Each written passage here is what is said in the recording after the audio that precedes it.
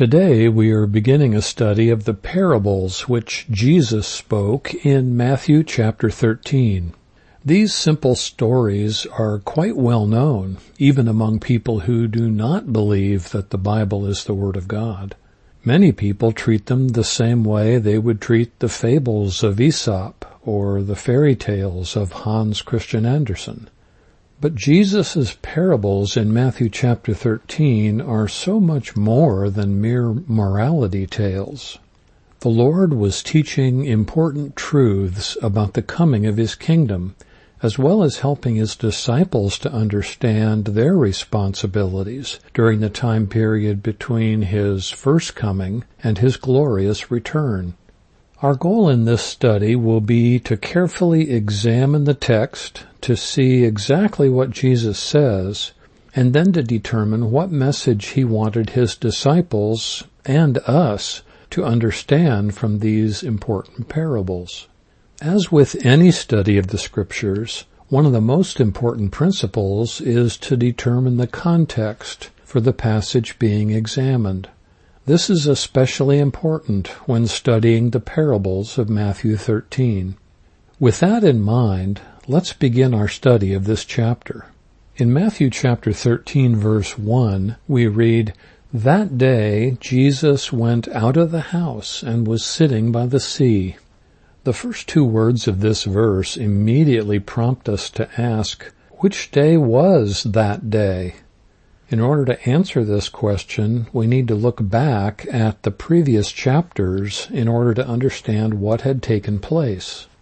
Let's begin by briefly surveying what has happened so far in Matthew's narrative of the life of Jesus. In the first two chapters of Matthew, we see His royal genealogy, His remarkable birth, and His early life. In chapter 3, we see John the Baptist announcing the coming of the Messiah, then baptizing Jesus in the Jordan River and proclaiming, "Repent, for the kingdom of heaven is at hand." Matthew 3, verse 2. But there was opposition to John's message, and he was put in prison. Jesus then began His public ministry to the nation of Israel in chapter 4, where He taught in their synagogues, called His first disciples, miraculously healed many people, and proclaimed the same message which John the Baptist had declared, "Repent, for the kingdom of heaven is at hand." Matthew chapter 4, verse 17. The kingdom being proclaimed was the same one that the Jewish people were already familiar with from the Old Testament scriptures. They knew their history, and they understood that God had brought the theocratic kingdom to an end, that God's Shekinah glory had departed, and that God had judged His people by scattering them among the nations. The future restoration of the kingdom and the promised fulfillment of God's covenants with the nation of Israel was proclaimed by nearly every Old Testament prophet. You can find a list of these prophetic passages in the study notes for this session. This kingdom is the one that the Jews were anticipating and which Jesus declared was at hand. As one commentator has said, the promise of the kingdom could not be disassociated from the presence of the king. A kingdom demands a king. This was a well-known fact which gave to Israel the confident expectation of their Messiah's coming. Here it was not that the kingdom had come, but rather that the king was present to offer His kingdom. Now notice that Jesus did not say, "The kingdom of heaven has been established." In essence, His message was, the king is here, and it would be possible for Him to establish the kingdom if the nation of Israel would meet the condition for its inauguration. That condition was given in the announcement by both John and Jesus when they said, "Repent."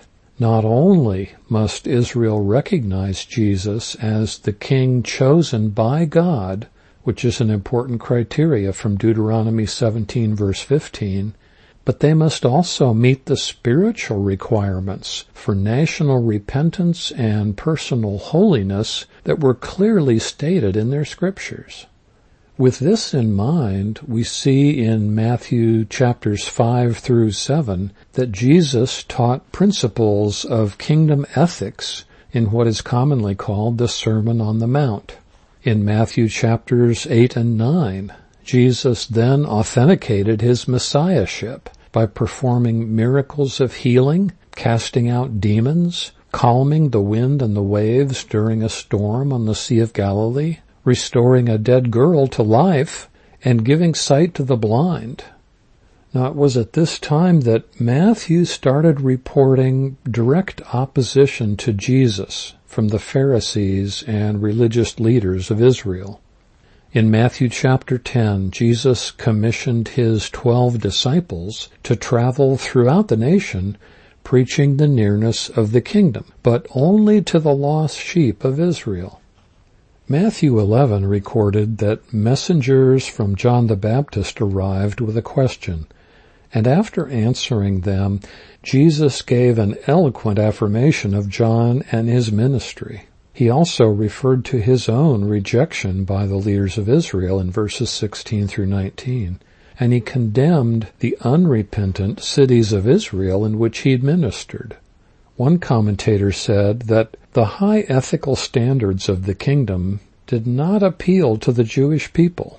In general, the Jewish people rejected Jesus, though many individuals became his followers. Because of this, Jesus turned to the individual rather than the nation as a whole, inviting each person to come to him and find rest. And we see that in Matthew chapter 11, verses 28 through 30. Now this brings us up to that day, which is mentioned in the first verse of Matthew chapter 13. Some commentators have called this the busy day because so many events are recorded as taking place on that specific Sabbath day. In Matthew chapter 12, verses 1 through 8, Jesus and his disciples were walking through a wheat field where the disciples picked some heads of grain to eat. The Pharisees immediately accused Jesus of breaking the Sabbath, but Jesus skillfully defended their actions, and he even ended by proclaiming himself to be Lord of the Sabbath. In Matthew chapter 12, verses 9 through 14, Jesus taught in their synagogue, where the Pharisees set up a situation to accuse him. After establishing that it was perfectly lawful to do good on the Sabbath, Jesus healed a man with a withered hand. But the Pharisees immediately began plotting how they would destroy Jesus. At this point, the nation's religious leaders had completely rejected him and his well-attested claims to be their Messiah and King. In Matthew chapter 12, verses 15 through 21, Jesus withdrew from that synagogue because he knew what they were planning, but many people followed him, and he healed those who were sick. His withdrawal from that developing conflict was in fulfillment of the prophecy in Isaiah 42, verses 1 through 4, which confirmed Jesus as the one chosen by God. His fulfillment of this prophecy also hints at the coming time when the Gentile nations will put their hope in him. In Matthew chapter 12, verses 22 through 32, a demon-possessed man is brought to Jesus, and we can imagine the Pharisees crowding around to see whether Jesus would again violate their Sabbath rules by healing him. Earlier that day, Jesus had proved that it was lawful to do good on the Sabbath, so he immediately healed the man. The crowds were amazed, but the Pharisees accused him of being in league with Satan. Jesus soundly refuted that charge, but it became clear that the religious leaders of Israel were guilty of the unforgivable sin against the Holy Spirit. There was no going back. The nation's leaders had completely rejected Jesus, And in Matthew chapter 12, verses 33 through 37, Jesus condemned their hardened unbelief and depravity. When the Pharisees attempted to get control of the situation by demanding a sign, as recorded in Matthew 12, verses 38 through 42, Jesus refused to give them anything further except the sign of Jonah. Not only did this prefigure the rejected king's death, burial, and resurrection, but Jesus declared that that generation of unbelieving Israelites would be condemned by Gentiles at the future judgment. He said the repentant people of both Nineveh and Sheba will rise up and condemn the unrepentant Israelites of that generation. The sign of Jonah also includes the concept of postponement. In the case of Nineveh, their repentance led God to postpone his judgment on Assyria for 150 years. In the case of the nation of Israel, their rejection of their king led to the postponement of his kingdom, which is still yet to be realized. In Matthew chapter 12, verses 43 through 45, Jesus illustrated the condition of those Jews when he spoke of his purifying presence among them, warning them that unless Israel would fill the clean space with belief in their Messiah, their condition was going to be worse than before. Around this time, Jesus and his disciples entered a nearby house. In Matthew chapter 12, verses 46 through 50, Jesus' mother and brothers arrived, but he aligned himself with the family of faith rather than with earthly family ties. We saw earlier in Matthew's account that the nearness of the kingdom had been proclaimed to the nation of Israel, first by John the Baptist, then by Jesus, and then by the 12 apostles in chapter 10, verse 7. But from this point forward, the nearness of the kingdom is never mentioned again in the Gospels. Israel had rejected the king and his kingdom. The consequence of their rejection is that the prophesied kingdom would be postponed. As Jesus would later declare on his final journey to the cross, "Jerusalem, Jerusalem, who kills the prophets and stones those who are sent to her, how often I wanted to gather your children together, the way a hen gathers her chicks under her wings, and you were unwilling. Behold, your house is being left to you desolate. For I say to you, from now on you will not see me until you say, Blessed is he who comes in the name of the Lord." Matthew chapter 23, verses 37 through 39.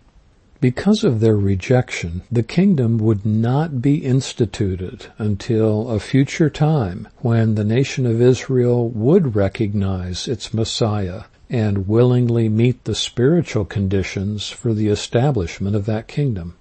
As we reflect on the first two words of Matthew chapter 13, verse 1, we can see that the significant events which happened on that day are going to impact everything Jesus will say in the verses which follow.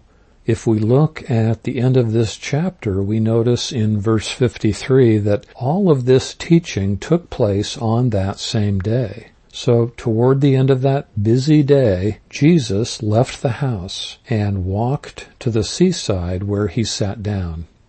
In Matthew 13, verse 2, we read, "And large crowds gathered to him, so he got into a boat and sat down, and the whole crowd was standing on the beach." With so many people jostling to get close to him, Jesus stepped into a boat, leaving the whole crowd standing along the shoreline.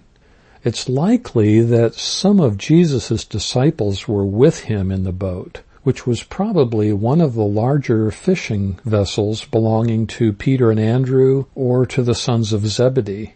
Since Jesus sat down in the boat to teach, he likely would have needed help to keep the boat from drifting so that he could concentrate on addressing the people on the beach. In Matthew chapter 13, the first part of verse 3, we see, "And he spoke many things to them in parables." This is the first time in the Gospel of Matthew that we see the word parable. It's the Greek word parabole, which means the placing of one thing beside another for the purpose of comparison to illustrate a spiritual or moral truth. One Jewish Christian scholar has said, perhaps no other mode of teaching was so common among the Jews as that of parables. Only in their case, they were almost entirely illustrations of what had been clearly said or taught, while in the case of Christ, they served as the foundation for his teaching. So the way Jesus used parables was quite different from the traditional or typical way that the Jewish rabbis taught them. One Bible scholar observed that a parable is an utterance which does not carry its meaning on the surface, and which demands thought and perception if the hearer is to benefit from it. Far from giving explanations, parables themselves need to be explained. So this is an important fact to keep in mind as we study the parables of Jesus. If we look through the Gospel of Matthew, we see that earlier Jesus had shared several illustrations from nature and common life experience. These illustrations mainly occur in the Sermon on the Mount, and they include the salt and the light, the birds and the lilies, the splinter and the beam in the eye, the two gates, the wolves in sheep's clothing, the good and bad trees, and the wise and foolish builders. One commentator has said the Sermon on the Mount discourse was not by any means lacking in illustration. Still, its main lines of thought were of the nature of direct spiritual instruction. But here in Matthew 13, there is no direct spiritual teaching. It is all indirect. It is parabolic through and through. So this tells us that there was a distinct change in the way Jesus began using parables to teach the multitudes. In Matthew chapter 13, Jesus will proceed to tell 4 parables to the mixed multitude, but he will not interpret the meaning of any of them for the crowd. Then privately, Jesus will tell only his disciples the correct interpretation for 2 of the parables that he gave the multitude, and he will tell 4 additional parables only to his disciples. As was mentioned previously, in verse 53 we see that all of this teaching took place on that same day. So all of these parables should be viewed together as a unit. One Bible scholar provided a valuable insight into this group of parables. He said, what Matthew 13 provides is a cluster of 8 parables, with some, the first 2, interpreted by Jesus, and some stated without interpretation. Furthermore, the first and last parables serve as bookends to identify the general ideas of the entire cluster, and to tie the cluster to the ongoing argument of the entire book of Matthew, taking into account the rejection of Jesus by the leaders of Israel, and the subsequent development of something new in the transition from the focus on the Jews to the focus on Gentiles. The middle 6 parables flesh out more details with respect to these general themes. Jesus treats them all together seemingly as a unit. Consequently, one must study its connection to the others within the scheme of the whole. I think that's an excellent approach. And that's the approach that we will take in future sessions as we examine the parables in order to determine their message. In essence, Jesus' parables will reveal some of the important characteristics of the intervening time period between Israel's rejection of her king and their future acceptance of him. These prophetic glimpses into the future are conveyed in pictures, and we will see how this new teaching method puzzled Jesus' disciples. In the next session, we will look at Jesus' answer to the disciples' question about this change in teaching style, and he will explain why he began to use parables when talking to the people of Israel. Let's close in prayer. Lord, we pray that as we begin this study of your parables of the kingdom, that you will open our eyes so that we can clearly understand your message. Thank you for the ministry of the Holy Spirit in our lives that illuminates your word. We ask for your help as we dedicate this time of study to you. Amen.